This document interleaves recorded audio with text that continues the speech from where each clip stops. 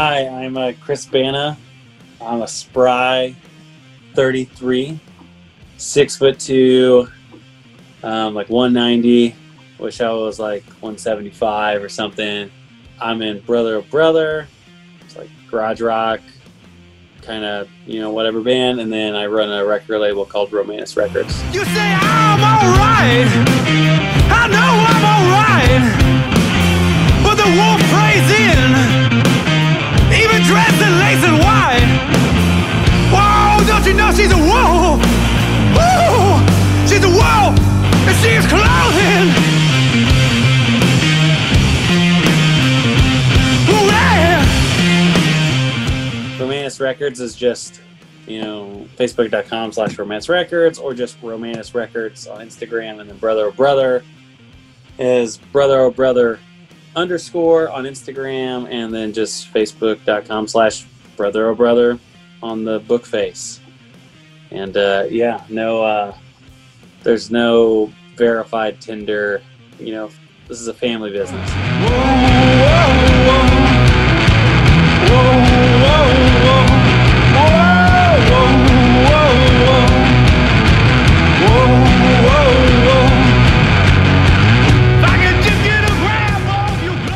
There I was, sweet, soft, and savory. No, I mean, I'm huge into sports, still am. And when I was growing up, I thought people who played instruments were dorks. Like, I was just like, this is stupid. My stepdad, really cool dude, he plays guitar a little bit, and he always had a guitar around. And I started farting around with it in 6th grade, and he was like, hey, do you want to maybe borrow one of my guitars and play? I'm like, nah, Dad. It's for dweeb. Come on. Just looking at it.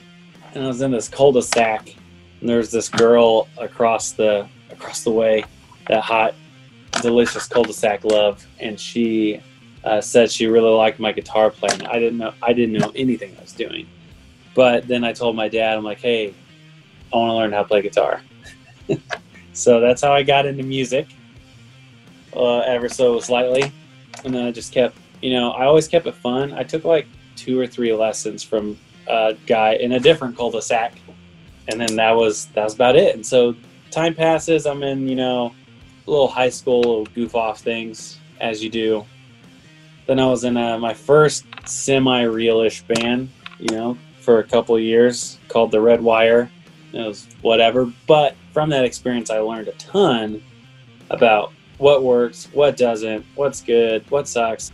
So I always felt like I had something cool that I could deliver if I could sort of mold the band in my image. And so I created Brother Oh Brother with a buddy. We had a bass player for a second and looking for a drummer. And then Warner, who's a drummer for Brother Oh Brother now, always has been as far as everyone knows, I met him at Lowe's, and we had actually played a couple shows together back when I was in a different band and he was in a different band. I go, hey man, you look familiar. Were you in a band or something? He goes, yeah, blah, blah, blah. I go, hey, I'm actually trying to start this other thing. Do you want to give it a shot? Just total happenstance that, he's like, sure. We jammed and then that was it. There's no reason that band should exist, at all. That happens. Time progresses. We have a bass player. He leaves, and we decide, hey, let's be a 2-piece for now. If there's, if we need a bass player, we'll get one. And we just built a really awesome friendship that means so much to me to this day.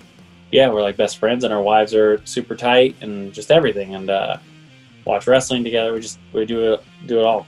It's been cool to have whatever level of success that we have had and get to tour a lot. And we're supposed to do our first Euro tour this year, but then COVID happened. But I know we'll go back. But out of the band came my label. I gotta get free.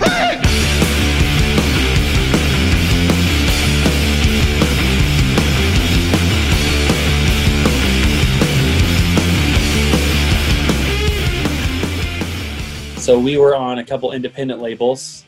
I started to experimenting with all this custom vinyl real experimental stuff that I do, like all this sand filled and LED records and liquid filled and all this stuff. And when I was doing it, this was probably, goodness gracious, in like 2016 or 15 when I first started really. The label didn't exist yet, but I was just screwing around.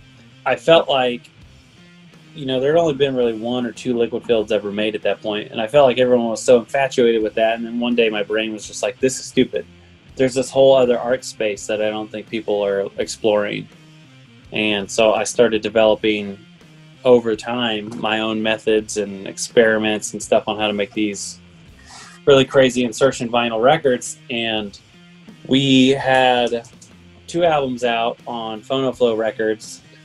Our first one we didn't have on vinyl because when it came out we weren't big enough, no one would have cared.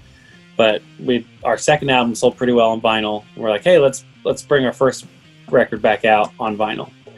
And that was the first time I did a custom record, and I did 60 of these glow-in-the-dark Dino Bone filled records, and they were $60 a pop, and we were on tour, and so I was managing the sale on my phone, and I was like, man, this feels like a lot of money. I don't know if anybody's going to buy this crap. I had 60 of them, and they sold out in like 3 minutes. That was like a huge, like, whoa, like for just like a mid-level band that's just grinding away.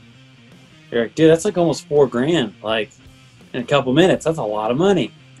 It was at that time I created Romanus Records because I needed people to know I was making them, not the label we were on. So it was like, the album is put out by PhonoFlow, but the customs were made by Romanus Records. And so from there, I did 1 or 2 other, things. Like I did like the first sand-filled record, and that was a split actually with Sarah. And we did a split 7-inch with the Ghost Wolves. And so the first like 3 projects all still kind of had brother tied to it. I had seen enough at that point. I'm like, all right, I should really start this thing, like this label, and start bringing other bands on.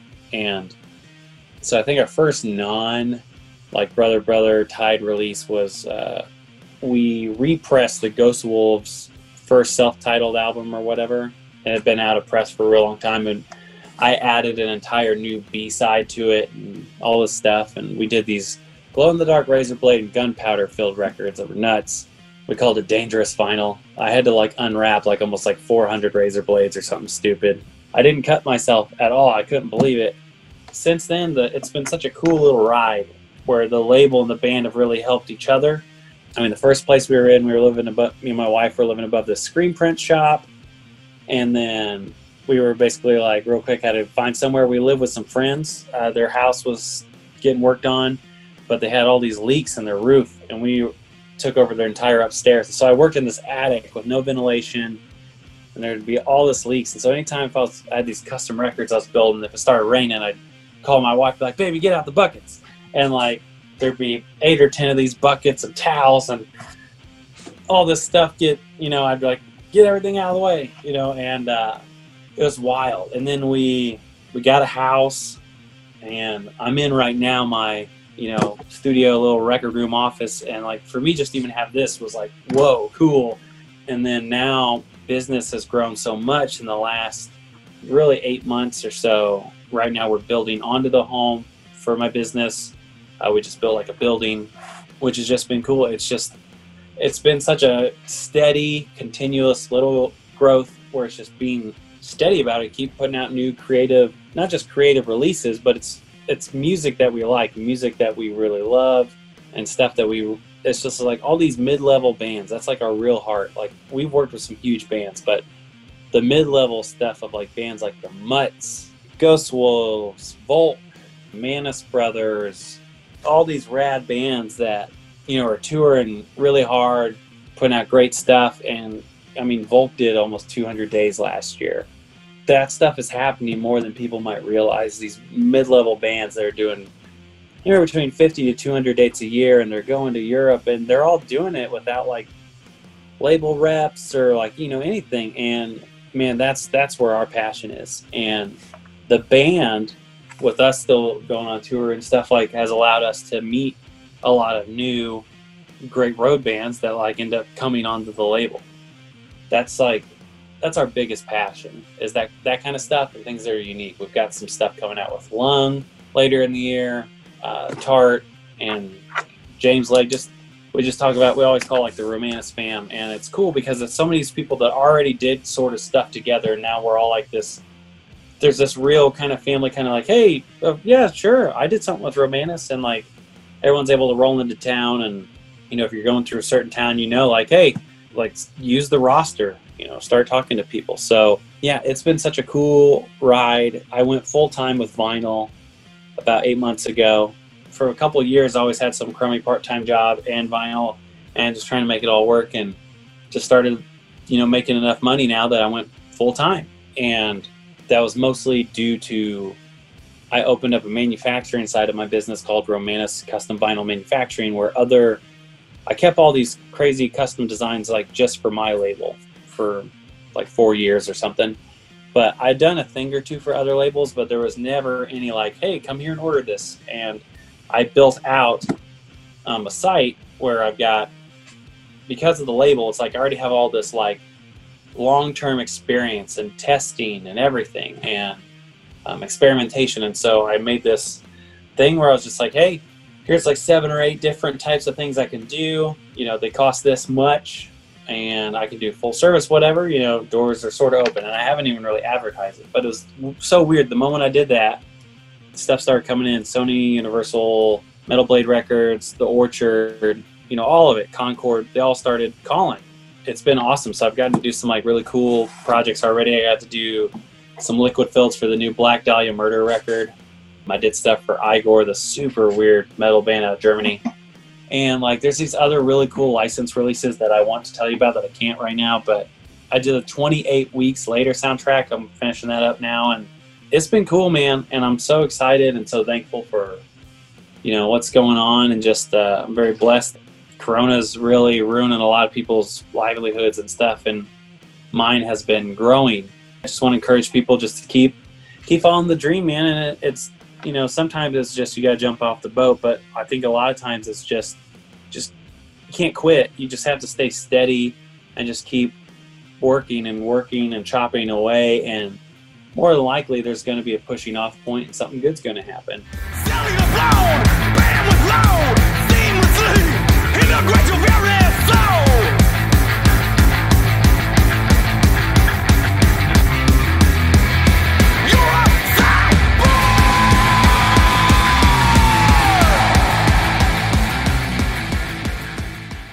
And just as far as like the future and stuff goes, like I've got stuff coming out.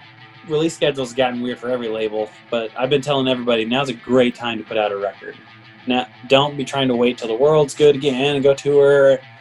Get the record out now and then write another one, because you can dedicate your sole focus to promoting it. So if you're a band that's on the fence about show, man, put something out, put it out now. Now's a great time. But yeah, we just had Pac A.D. Brother Split drop like 2 days ago. That was so cool. That's a band I love. I can't believe I'm getting to do something with my own band, you know, with them. Volk has a new album coming out. Tart, Lung. We have a thing from a guy called Frankie Sunswept out of New York. He used to be in a band called Crushed Out, and we put out one of their albums. And then there's a whole bunch of other stuff. We haven't said anything yet, but anyone who locally is listening, unless the second half of this album sucks or something, we'll put out the new Joshua Powell album, which is fun. We haven't done a ton of Indiana releases, but like it'll make sense. I'm trying to stay optimistic about the future, and I know my future I feel really confident about, but also I'm trying to remain optimistic for the future of the music industry, and you know, just doing everything reasonable that I can to protect that, and standing up for things like the post office. And you know, we desperately need that infrastructure for labels and bands to survive, you know.